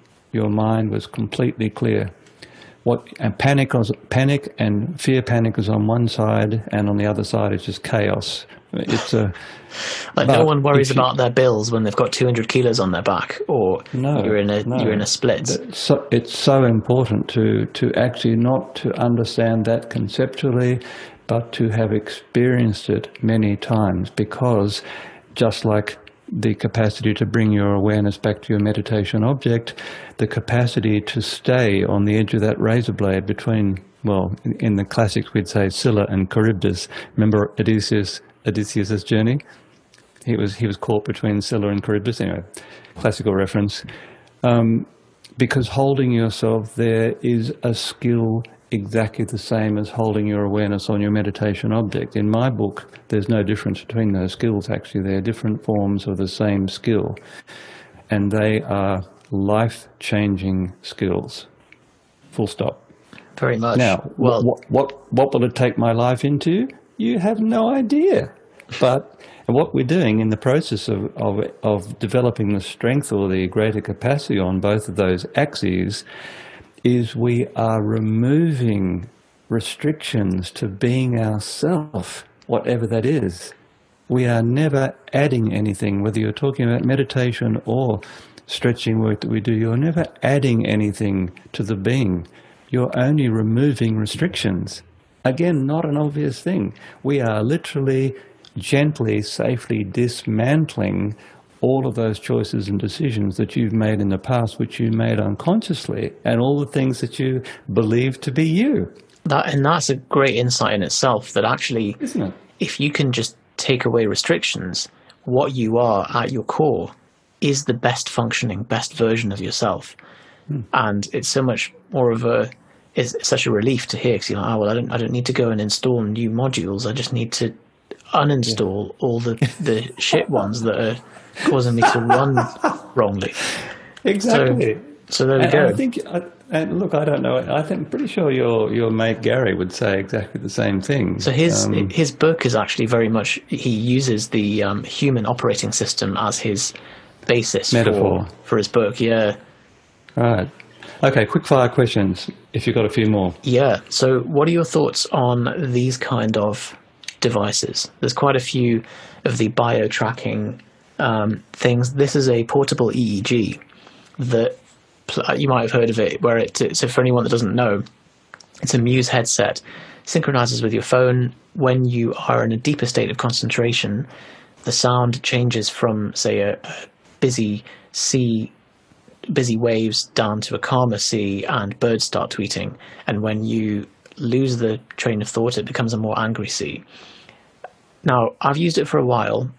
I'll hold my personal thoughts on it, because I'm keen to hear what your impression is of these things. Look, I think they're a fantastic device if you want to make some money. I just wish I'd thought of building them. And I can see the integration with the phone too is brilliant, because you can put an infinite number of programs onto the phone. But look, it may just be, firstly I have to acknowledge that I've not experienced them, but I have played around with binaural beats. And so I know they're not exactly the same. So I'm not anti-technology. I made my own beat generating machine. It was very simple, and you can get them off the internet free these days. And I spent a long time investigating theta, delta, and the alpha state, and the more interesting borders between those three states. But then after a while it became unnecessary, because again, it's really hard to put these things into words, because we do not have a language for describing sensations that has any kind of precision about it at all. But the feeling of being in those states is that they are each familiar to me. And let me give you an example of what I mean by that. And I said I would come back to breath counting, because this is the perfect time to do that. I was on retreat in Taos, New Mexico for, I have always said it's been 6 months, but it might only have been 3. I really just don't remember. It's so long ago now. But I was working with a particularly gifted teacher, and another teacher had said to me before I went on this retreat, the solution to your problems is obvious. You have to find serenity in your body. And What does that mean? What does serenity mean? And that became my task. What does serenity feel like? Not as a concept, but as an experience. And this is what I've learned. This is the deepest insight probably that I've had, is that unless you experience these things in an awake state and can know them so well that they then become a part of the new you, then you really haven't understood whatever it is that you're talking about at all. So the embodiment is absolutely critical, I think, and that means you have to slow down enough. And I remember your colleague Gary talking about his thoughts stopping. Well, a comment I'd say on that is you can't stop your thoughts, although some schools do tell you to try to do that, like empty your mind, as I mentioned a moment ago. But what is probably the thing that will tie those ideas up is to know that the more deeply you can relax while you're engaged in this process, what you'll notice at some point, and I've always been very careful about preempting what other people's experiences will be, because their experiences may not, they may not be what I'm describing, but what many people have described is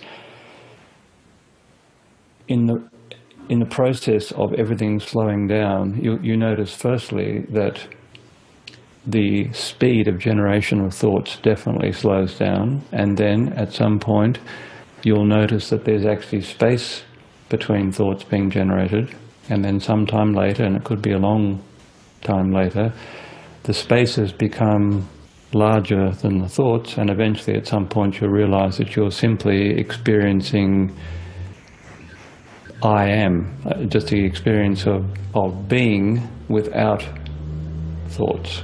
So the image not that because, he used... Not because you stopped them, not because you've actively chosen to stop them, and I'm sure that someone with really strong willpower will probably think that they can do it that way. No, by fully inhabiting your physical body, being completely in sync with what's happening and feeling your pulse rate, for example. I'm always aware of my blood pressure as well.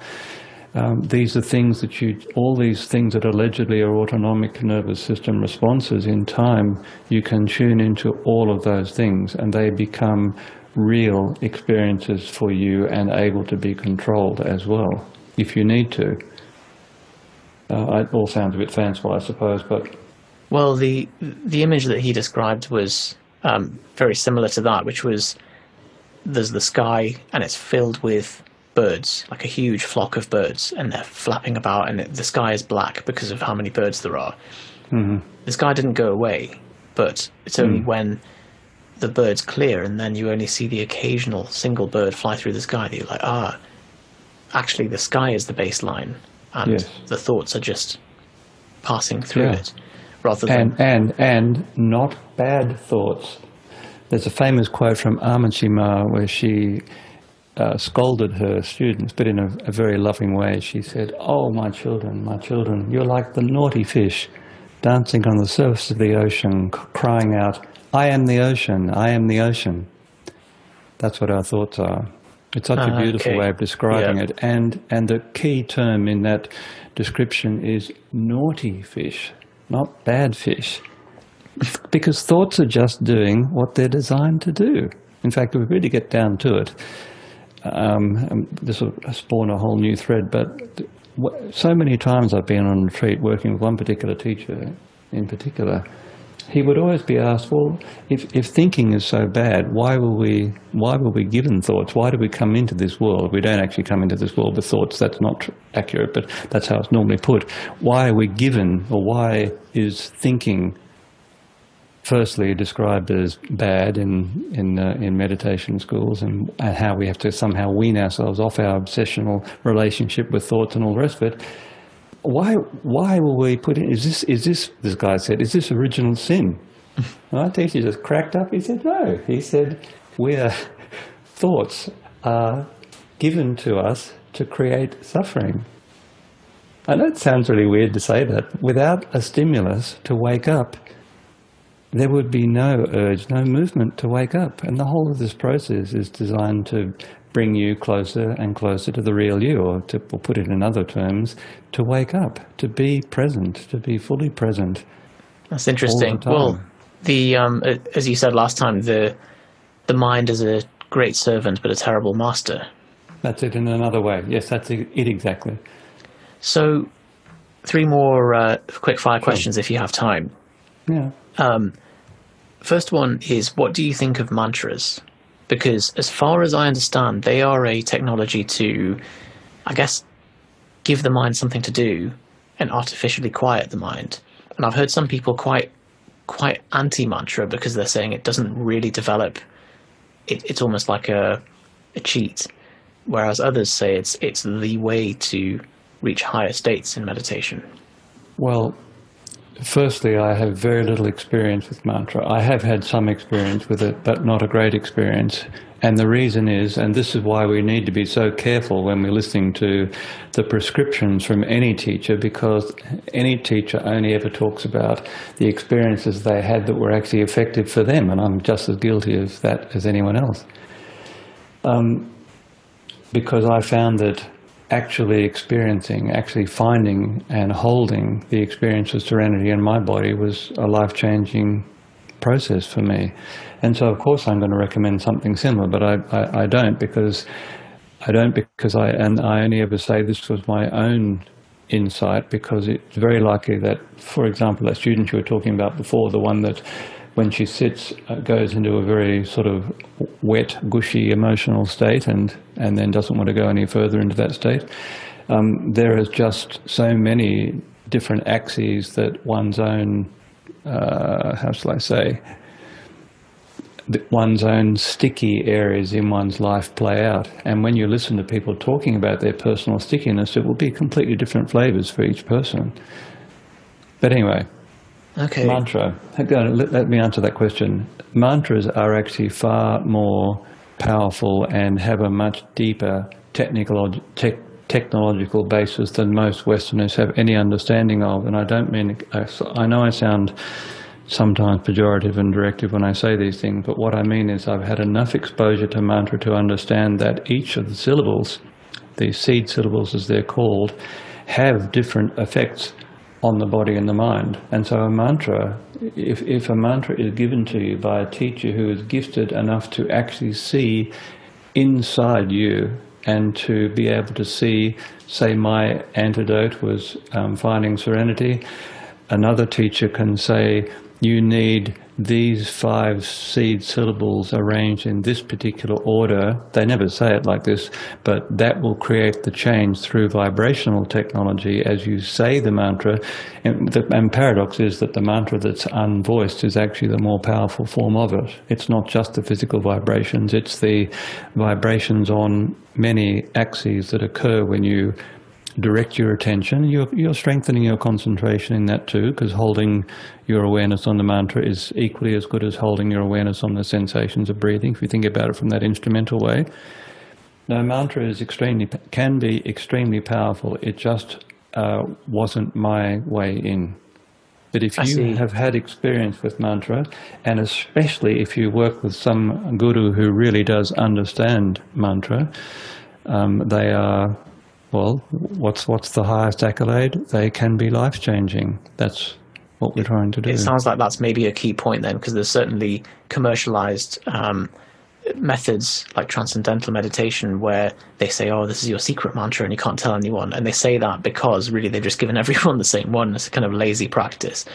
Yes. So on that note then, on the kind of prescriptiveness, it's kind of a leading question because I know... Anyway. Say it. With... The method is about down-regulating your nervous system and relaxing. But equally you Excuse me. That is one very narrow perspective. Okay. On what it is, and that is not how I would describe it. In fact, the techniques of what you call down-regulating, or I would call, say, experiencing deep relaxation in your body, that is only a technique. It's only a method. It's a stepping stone to something much more powerful than that. I feel like you've preempted my question then. Oh, sorry. So, well, no, this is it then. So, with with this is one side of the practice. On the other side, doing intense activity seems to have the way that our bodies respond to it. If you give yourself a injection of short acute stress, then you become calmer as a result. I don't know if you've seen Fight Club, he says after a fight the volume in life has been turned down, or doing strength training, it's almost like an acute stressor, or a cold shower, or fasting, or anything that induces a hormetic response in the individual to then cause you to adapt and to become calmer afterwards. How does that fit in with your method? And have you experimented with things like dynamic meditation or primal scream therapy, or anything that's kind of on the other end of the relaxation response? No, I haven't. So that's a short answer to your question. I don't know anything about them, so it would be foolish and a waste of time really to comment on those things. I haven't had direct experience of them, and so I can't really say anything useful about them. But what I will say, the general observation is that in my experience, and having been a teacher of these and related things for a very long time now, 30-something years, the vast majority of Westerners that I come in contact with believe that they can relax, but my assessment is that they're not deeply relaxed. Very few people can deeply relax.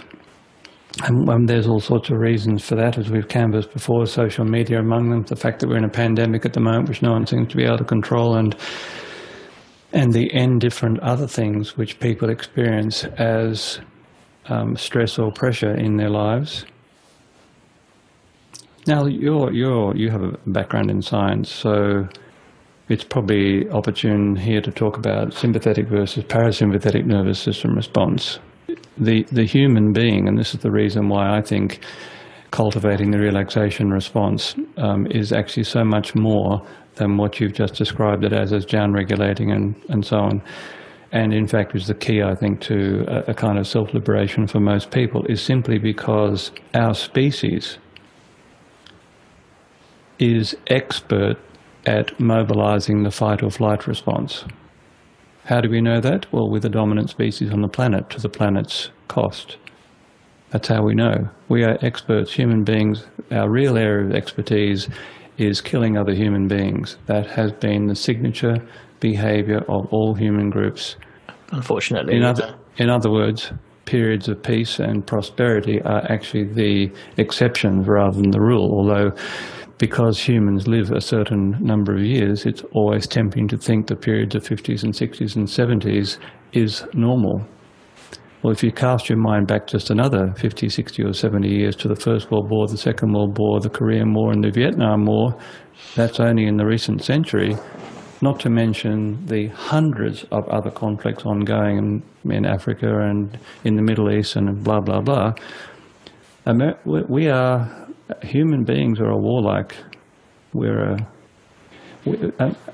have become skilled in doing these things, and we have ruined the planet because of our capacity to elicit the fight or flight response so spectacularly. And so, and this is the key thing, that's a sympathetic nervous system response, if I've got those axes right. And there is an equal and opposite parasympathetic nervous response where all the actions of the parasympathetic nervous systems literally do the opposite. It's a bit like insulin and glucagon. Most of these chemistries in the body exist in a dynamic balance with one another, and environmental things or personal choices or other forces push the secretion of one of those hormones more than the other, or the other way. Like, for example, when you get hungry, then there's a stream of hormones released, but after you've eaten, a different stream of hormones is released, and they balance one another for the most part. Well, I regard relaxation and stimulation as being just simply two sides of the same coin, that's all. In my experience, most Westerners are not very good at eliciting the relaxation response, and that's why I've made it my life's work to work in this area, because I see I see in our culture, especially Western culture, a tremendous and extremely dangerous imbalance of what people believe is normal and good. Good, follows very closely on from normal. I know you know this. It's an incredibly seductive and very dangerous idea, potentially. Something I would maybe add to that then is, yes, maybe we're very good at mobilizing the fight-flight response, but I think not hyper-acutely. I think we're good at chronically mobilizing the fight-flight response. And we're very atrophied and crap at mobilizing the parasympathetic response. Yes. And so what's happening is we've got this, like, let's say, as if our adrenals are these, like, hypertrophied, like, engorged glands that are just always just leaking a bit and always a little bit tense. And the parasympathetic nervous system is almost this, like, really dried up prune. And so that's possibly why having these acute periods of intense exercise or intense stress or doing, that's what I guess when you're sat at home and you've been in slug mode all day and you haven't moved at all, and actually you don't feel relaxed, you feel a bit like wound up. And sometimes even if you do lying relaxation practice, it's not going to be enough to relax you. You might have to actually go out and do some steps, go and run somewhere, go and lift some weights, and then you've calibrated, because you can then kind of burn off that energy and feel the reverse. So it does seem like there has to be some yin yang of both of these, but in a calibrated way. Not just a calibrated way. As the relaxation is happening, you have to be aware of it. You have to learn to feel what that actually feels like.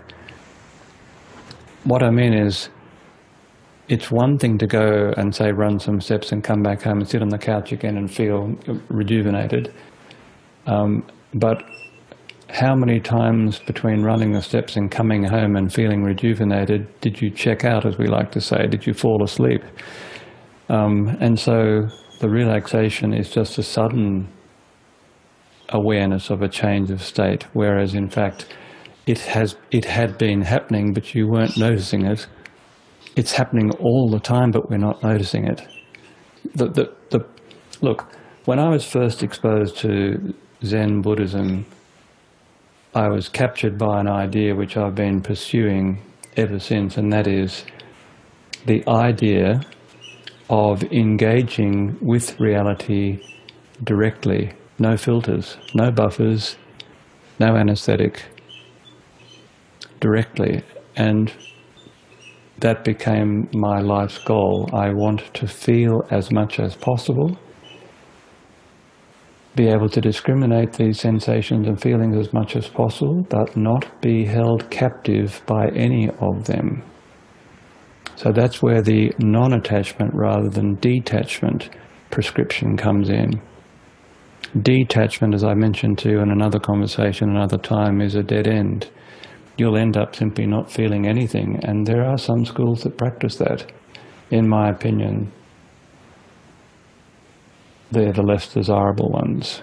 Non-attachment, on the other hand, is something quite different, subtle, but immensely powerful, and that is, and if perhaps on a subsequent conversation we can talk about my experience with anger. Well, have we got 5 minutes? Sure. Okay, let me do it now then.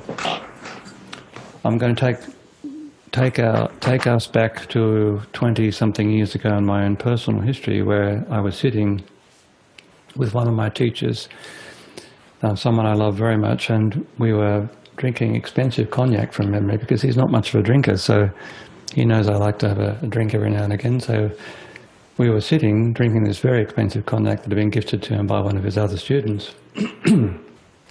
And this is why you have to be very careful when you're around your teacher, because they're not asleep. They are paying attention to everything that you say all the time. That's another story. We call it being put under the blowtorch, but in the nicest possible way. Anyway, so I was having this drink with this teacher, and I made the throwaway remark, which he immediately jumped on. I said, God, I'm so looking forward to the day when I'm not angry all the time. And he just looked at me and he said, why? I said, well, it's very hurtful to the people around me. It's hurtful to myself. It's incredibly distasteful, blah, blah, blah. He said, yeah, of course, I know all that. He said, let me tell you about the time of the great beings who allegedly walked the earth in the yoga tradition before the rishis came about. So we're talking about the people who inspired the rishis, so a very, very long time ago. No one has any idea how long, but it's written about. And he said the great beings were angry for the space of 2 or 3 heartbeats. And that became, in that moment, that became my goal. And here is the reason now, the strongest recommendation and prescription of why it's absolutely essential to learn to feel what's happening inside your own body. Because when you're sufficiently relaxed in normal daily life, you will literally feel your body organizing itself to be angry or whatever other sticky, it could be feeling tearful or sad or whatever thing afflicts you, like the woman we were talking about before. And this is the big thing, because everything will have slowed down internally in you, the moment you feel your body organizing itself to be angry, because anyone who's angry will tell you precisely what it feels like and where it starts and how it transforms and zips through the body with warp speed. If you're aware of those first changes, you can put an interrupt into play. You literally have the capacity to choose. Do I get on this train again? Because I know where it's going. I've got a PhD in upset. I know exactly where this is going to go and how it's going to end up. And you fail all the time. I got angry a couple of mornings ago talking to Olivia about some project that we're involved in. I was just shocked. That old familiar set of sensations.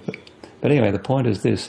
The more you practice being in touch with what's actually happening in your body, not what the mind wants to be happening or thinks is happening or wishes happening or regretting actually happening, but what's actually happening, the more likelihood you have of being able to make a choice about whether to continue a behavior which is, for the most part, ingrained, well-learned and reflexive.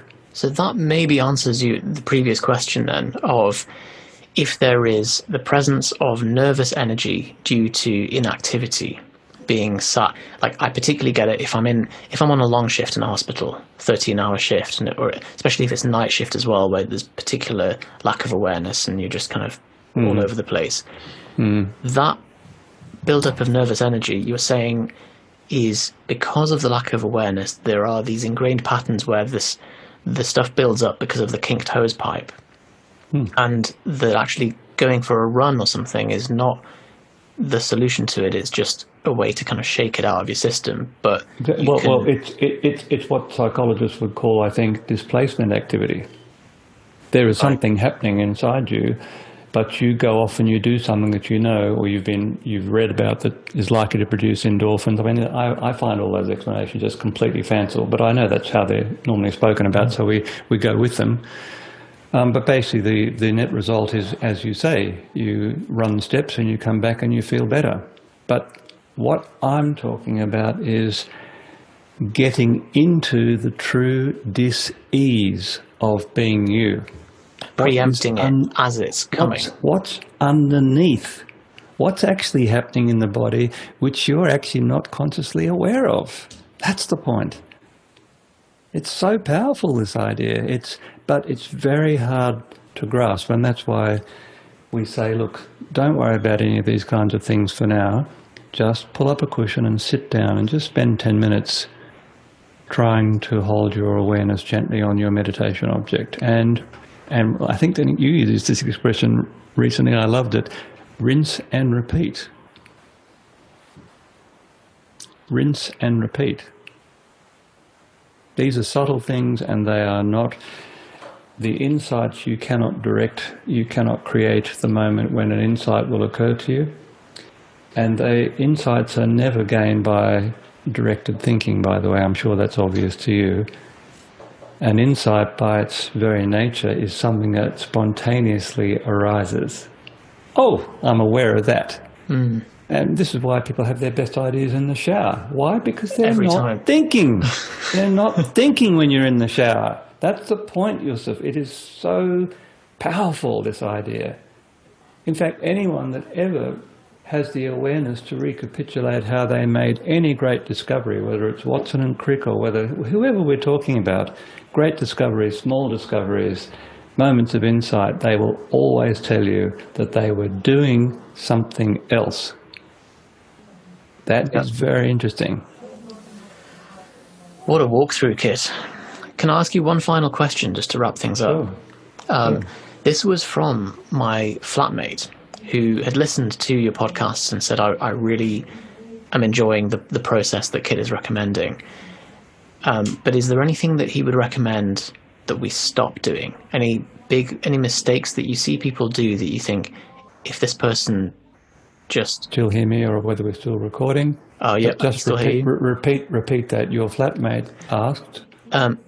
Is there anything that that you see people doing that you think, if you just stopped doing that, things would improve? You don't need to add anything else. Pretty much everything. Well, look, Yusuf, this is a thought experiment, but everyone will get this. I mean, we're in the era of COVID-19 now, so people don't go to shopping centres or malls as often as they used to. But just cast your mind back to the last time you went to a mall. Ask yourself, when you looked at people, when you sat there watching people, did you actually see a happy human being? This is a serious question. Out in shopping malls, no. Very rarely. Well, isn't that significant? I mean, there are people going out and actualising themselves, going out to buy something that they think they need. That's why they're in the mall. Or they're watching people, perhaps, whatever it is. I remember I think it was you that said when you spot a happy person in the street, you make a point of going over and speaking to them. Always. Yeah. Always. In fact, I don't have to spot a happy person like that, because those happy people, and there are some around, they always spot me. Because it's so rare. Seriously. And so the reason why one of my teachers said if he ever starts a school, a spiritual practice school, he's going to call it the being happy for absolutely no reason at all school. The fact is, and this is a big thing now, when you remove enough restrictions, and that's what we're talking about when we're talking about learning how to become a meditator, or when we're learning how to become deeply relaxed as an option, as an experience, as a conscious choice, and as a practice, we will find, much to our amazement, that our normal state is either peaceful or happy.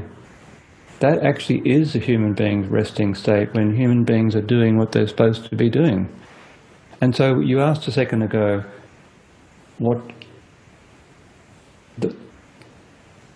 the summation of this is simply to say, you have to find work to do that pleases you for its own sake. You have to be in touch with what's actually happening inside you.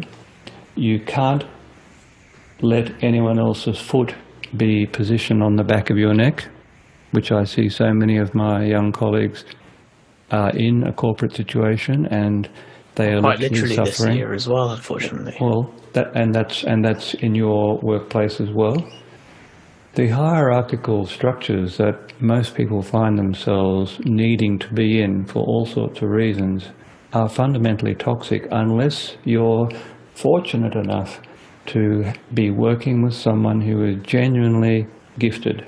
And I'm hoping that you are working with people who are genuinely gifted, and who, what's more, who are interested in helping other people. That must be at the root somewhere, and who are not obsessed by making money. Most people who become very good at doing something will make enough money to live on. I'm always suspicious of people who want to accumulate as much money as possible, because, just thinking about Donald Trump here, Well, if you could eat money, I could see a reason for it. But once you get past a certain amount, adding to that number will not materially change your life in any discernible way. So what is it that you want out of your life? I mean, I'm drawing caricatures here again, of course, but it's to make a point. The question, I have a little video on this somewhere too, the question, what do I want, is a very deep one, and it is, I think you can only arrive at an understanding of what it is that you want by being still enough to have the insights that will reveal to you what it is that you want. I don't think conscious thought can take you there. And so what I want, to say my own personal philosophy now, and I've written about this elsewhere, in this order: do some good, have some fun, make some money. Very strongly in that order. And so the question then becomes of, I'm in my life, how can I be useful to other people? Because in my experience, and having observed many human beings over a very long period of time now, the only human beings that I've ever seen who are happy, they're never the rich ones. It is always the ones whose daily life revolves around being useful to other people. Not actively wanting to help people in that sort of goody two-shoes way that you can come across, but rather, what attributes and skills do I have that this group here will find useful to them? And that's all. Do some good, have some fun, make some money. Yeah. That is some great finishing words for that one. Kit, thanks so much for coming on. That reminds me of, so I'm currently reading a book called Essentialism. Oh yes, I want to jump in there. I listened to your podcast on reading the other day. Oh yeah. Yeah. I am going to suggest to I'm you, about to get slated. I'm going to suggest to you, firstly, don't mistake listening to an audiobook for reading, because there are actually different centers in the brain that receive the information. And secondly, please don't listen to things at 2.7 speed or whatever it was that you said you were listening to things at, because I guarantee you that if I were to debrief you after reading one of those books in that way, the understanding that you would have would be superficial. Yes, the ostensible facts, no doubt, will be remembered, especially with someone with your kind of brain. But my suggestion is, if you're going to read a book, read a paper book and actually sit and read it at real-time speed, because reading off the page is actually a different experience, qualitatively, and I would argue quantitatively too, from listening to an audiobook while you're doing something else. Yeah, I would actually totally agree with you, Kit. And I think that certainly, depending on the material, there's lots of material that's not suitable for 3 times speed, and the majority of my comprehension happens between bouts of reading. That's interesting. That's insight, isn't it? That's what's happening. For sure. The ideas come to you in the spaces. There's a lot of books that I've come down to saying, actually, I need to listen to this either on 1 times or sometimes less than 1 times speed, just to really sit it through. But it depends if the book is just in time learning and it's like, I need to apply this for a specific purpose, then it's just flash through it. That's completely different. That's completely different. But you're right, with this book Essentialism, this is clearly the message that I need to hear, and I'm actually doing both. I'm reading and listening to it, and it's at very slow speed, like bits at a time. And one of the things that you mentioned there, and a quote that I wrote down from earlier today, was, when you know what you want, you do less because you know what you need. Mm-hmm. And but the problem, that the hard part of that is answering that question of what do you want? Yes, that is the hardest question by far. And if I may say, I don't believe, in fact, if you said to me, I know exactly what I want and I'm pursuing it now, I would just regard that as a different kind of delusion. I know it sounds really cruel to say that, but what I mean is that I don't believe that fundamentally it's the asking yourself the question on a regular basis which is the critical part of that. It's not actually coming up with the answer. I know that again sounds a bit paradoxical, but I think I mean it. in saying that, I mean, if you ask yourself deeply, what do I want? You often find out that you're actually in a process of doing what you don't want, and that insight is just as valuable to you as knowing what you want. So allow yourself to be guided on this journey by all the I don't want this, I don't want that, and I definitely don't want that, and find out where you are. Sometimes that is the clearest way of getting to what you want, I think. Much easier to see that part of it, for sure. Yeah. Yeah. I mean, you've already made some decisions about your own work, for example. You have a clarity about that as a result of the experiences you've had. That's wonderful. It's taken some time, longer than I would have hoped, but here we are. Listen. Let me tell you something about change, and this is the last comment I'm going to make today. Change, by its nature, can never happen fast enough for the person who wants to change. So to say that it's taken more time than I want, that is just hysterical. Sorry. Yeah, it's the classic, isn't it? It is. Well, Kit, this has been a fantastic chat, and I think it's going to be really valuable for anyone with any level of experience with meditation, to be honest, from zero to hero. Well, I'm definitely not a hero. Something this is really important. I regard myself seriously as a complete beginner. A complete beginner. I've had a few insights along the way, yes, but I'm still a complete beginner. And we must talk, next time we talk, we must talk about breath counting. We don't have time to go into it now. But the reason I say I'm still a complete beginner is that every time I sit down or lie down to do a practice, it is brand new for me. It's brand new. And any experienced meditator will tell you this, depending on the circumstances, mood, phase of the moon, who knows, I'm not sure. We can, each of us, find ourselves easily distracted by the thought stream. And again, just like with a beginner, the recommendation is don't be hard on yourself and just gently bring your awareness back to the meditation object. That is exactly the shape of my practice 35 years later.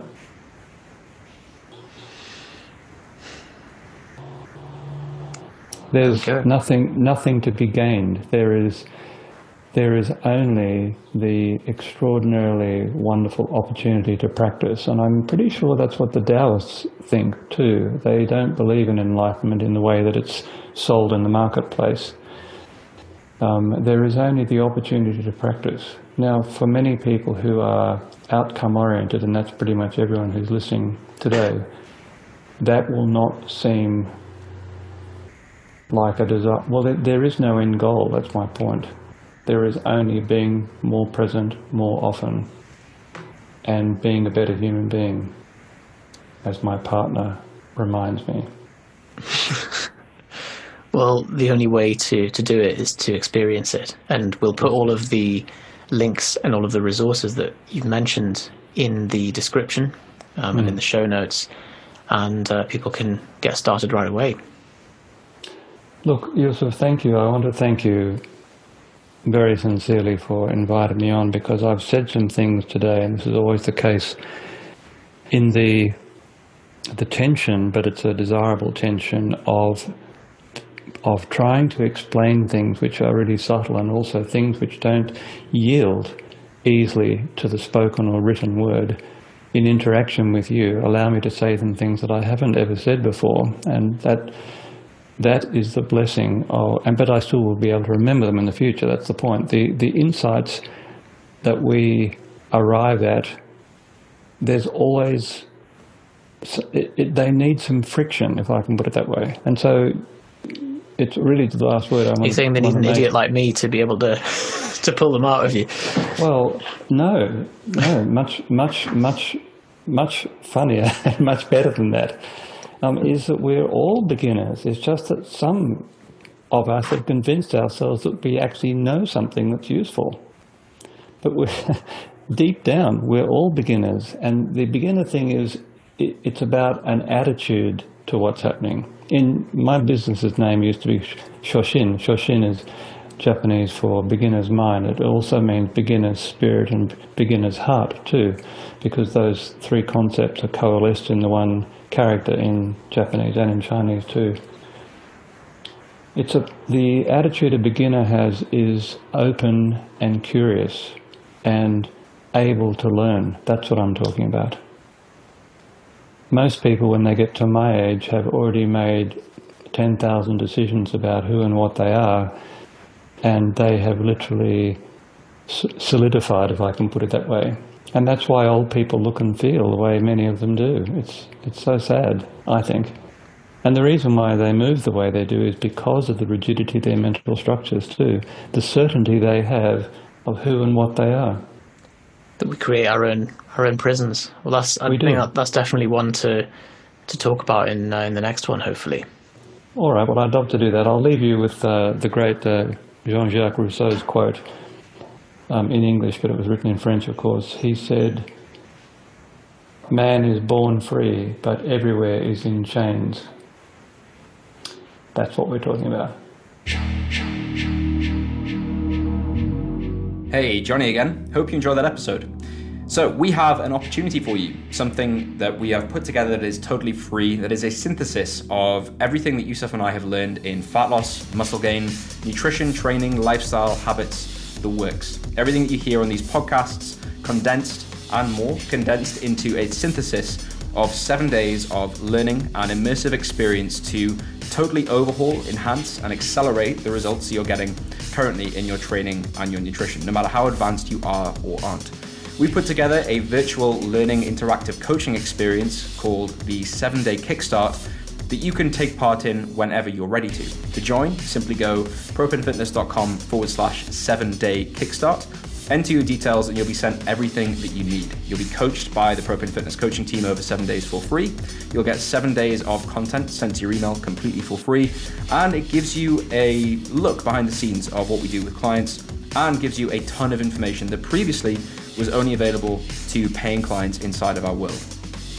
So propinfitness.com/7-day kickstart to take part, and we hope to see you inside. See you in the next episode. Speak soon.